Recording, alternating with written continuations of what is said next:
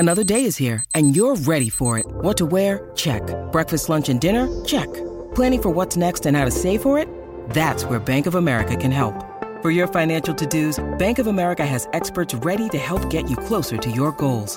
Get started at one of our local financial centers or 24/7 in our mobile banking app. Find a location near you at bankofamerica.com/talktous. What would you like the power to do? Mobile banking requires downloading the app and is only available for select devices. Message and data rates may apply. Bank of America N.A., member FDIC.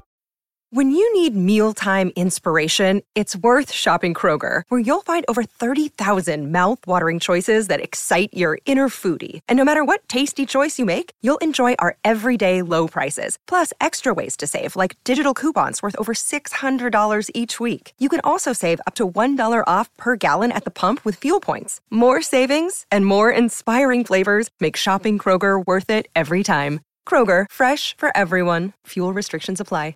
With threats to our nation waiting around every corner, adaptability is more important than ever. When conditions change without notice, quick strategic thinking is crucial. And with obstacles consistently impending, determination is essential in overcoming them. It's this willingness, decisiveness, and resilience that sets Marines apart. With our fighting spirit, we don't just fight battles, we win them. Marines are the constant our nation counts on to fight the unknown. And through adaptable problem solving, we do just that. Learn more at marines.com. Does Josh Heupel need to depend on assistant coaches? He's lost a couple in the past 5 days or so. Is he a guy that sort of like Steve Spurrier? As long as he's there, everything's going to be fine. It's not to say you want coaches coming in and out, because that would be an incredibly negative sign for the program. But I'll get you to read the question and remind everyone it's brought to you by Don Self, State Farm agent there in the Chattanooga area. Don Self in Collegedale and Ottawa, as well as the greater Chattanooga area. Call 423-396-2126. Go to donself.net, donself.net, 423-396-2126. So what are the options here, Caleb? So the options are, do assistant coaches matter as long as Josh Heupel's in charge? Yes, very needed, which is at 15%. Yes, but Heupel will hire the right ones at 85%. And nope, he's got this is 0%. So everybody does believe that the staff matters to a certain degree. I think there should be some, and I don't know how you vote for this, that should look at him like a Steve Spurrier, that should look at him like a Nick Saban, or to go even further back, a Joe Gibbs at the Washington Commanders. I think he is a guy that can bring coaches in and out, and it's for different reasons than some of those guys. Like Saban, you did it because you had to resurrect your career, correct?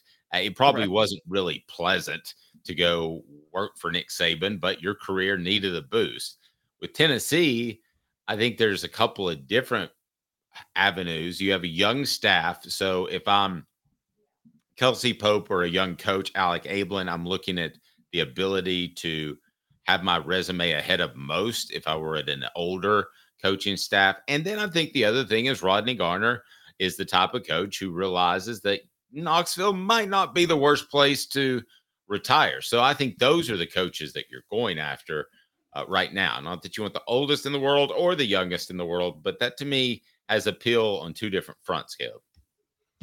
I think it matters who he hires, but only at specific spots.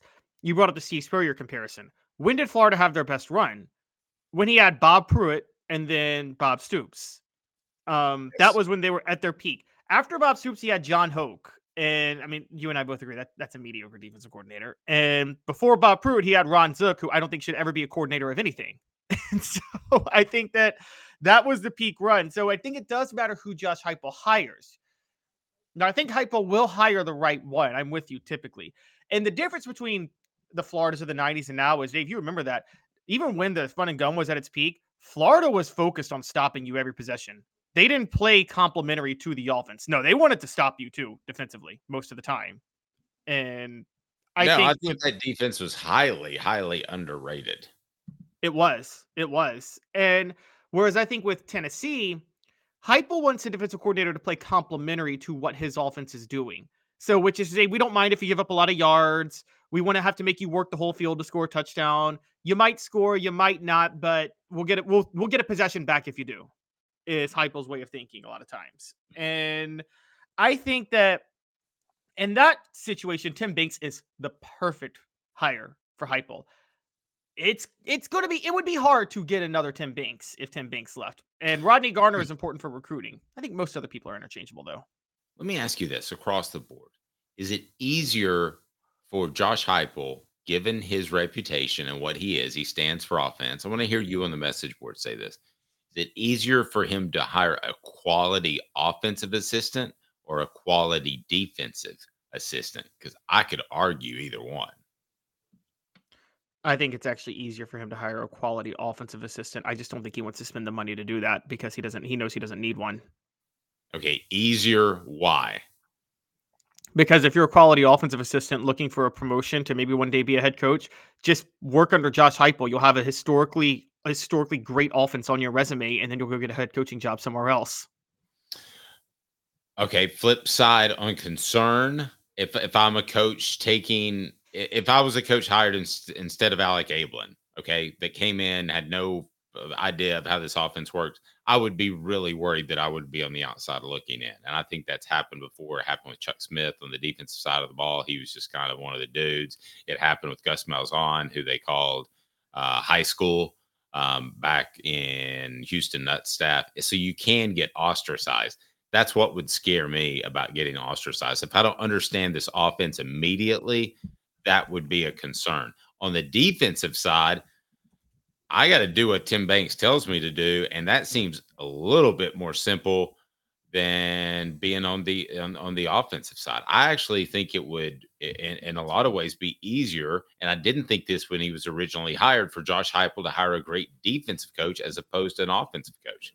Rob agrees with me. Defense, am I crazy, guys, on the message board?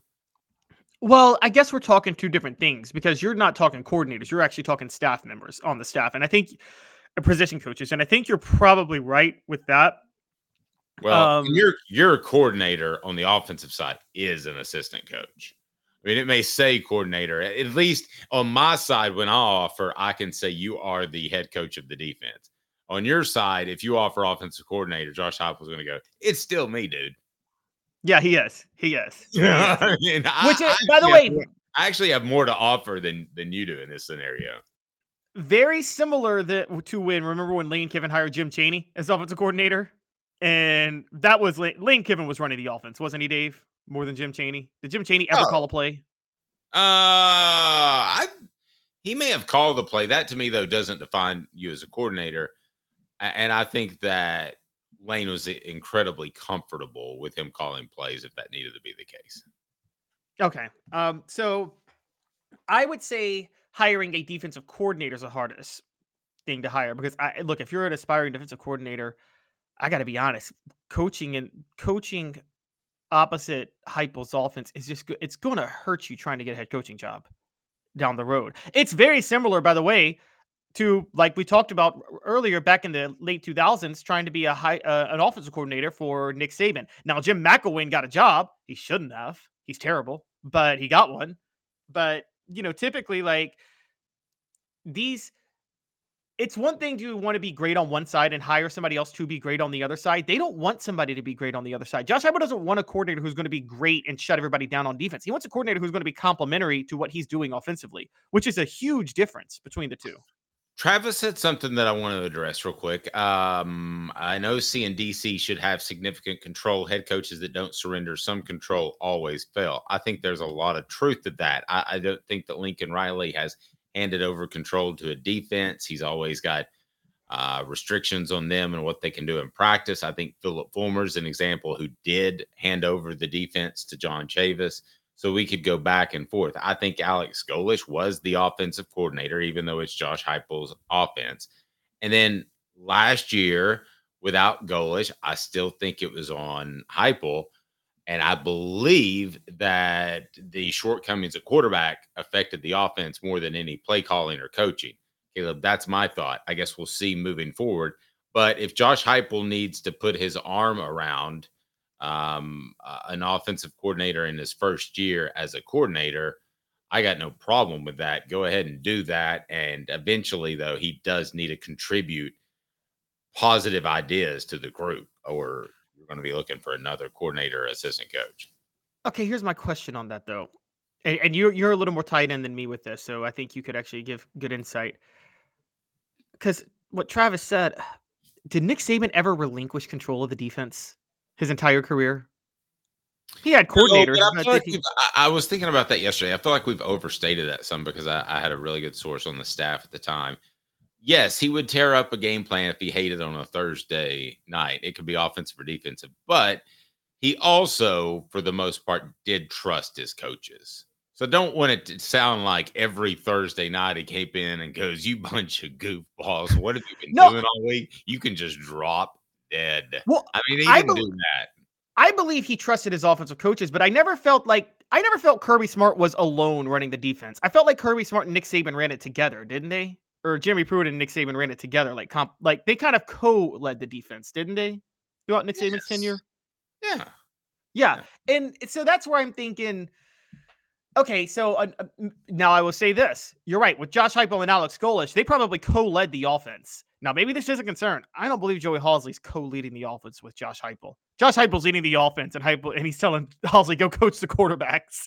You're right. And he And may grow into an offensive coordinator that he hands it over to him one day in the next 2 or 3 years. But right now, your job's to come up with good, innovative plays that we haven't thought of yet.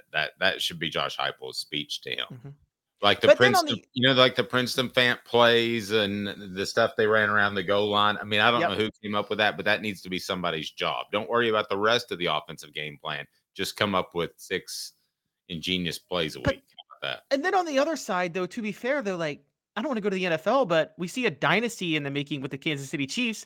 Andy Reid's running that offense. I don't care who the coordinator is. That's Andy Reid's offense, isn't it? And he's running the show.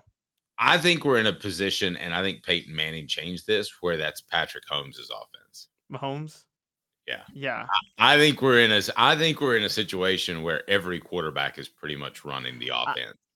do you think Patrick Mahomes called that game-winning touchdown? That looked like an Andy Reid dial-up right there. Oh, no, no, no, no. Anything with a delay. I'm just saying in general, I think that if you have a delay, yes, you want to get the right call in. But I think that guys go to the line like Peyton Manning brought to the NFL. I think he changed things that much, and they have 2 plays every single down that they could go to. And they just react to how the defense is lining up. That And was called freeze plays in Tennessee. People don't understand. You do how many football coaches come from Tennessee. I mean, you could go on and on and on. Tennessee, if you really look at it, as far as some of the big names, it's the heart of football in a lot of ways.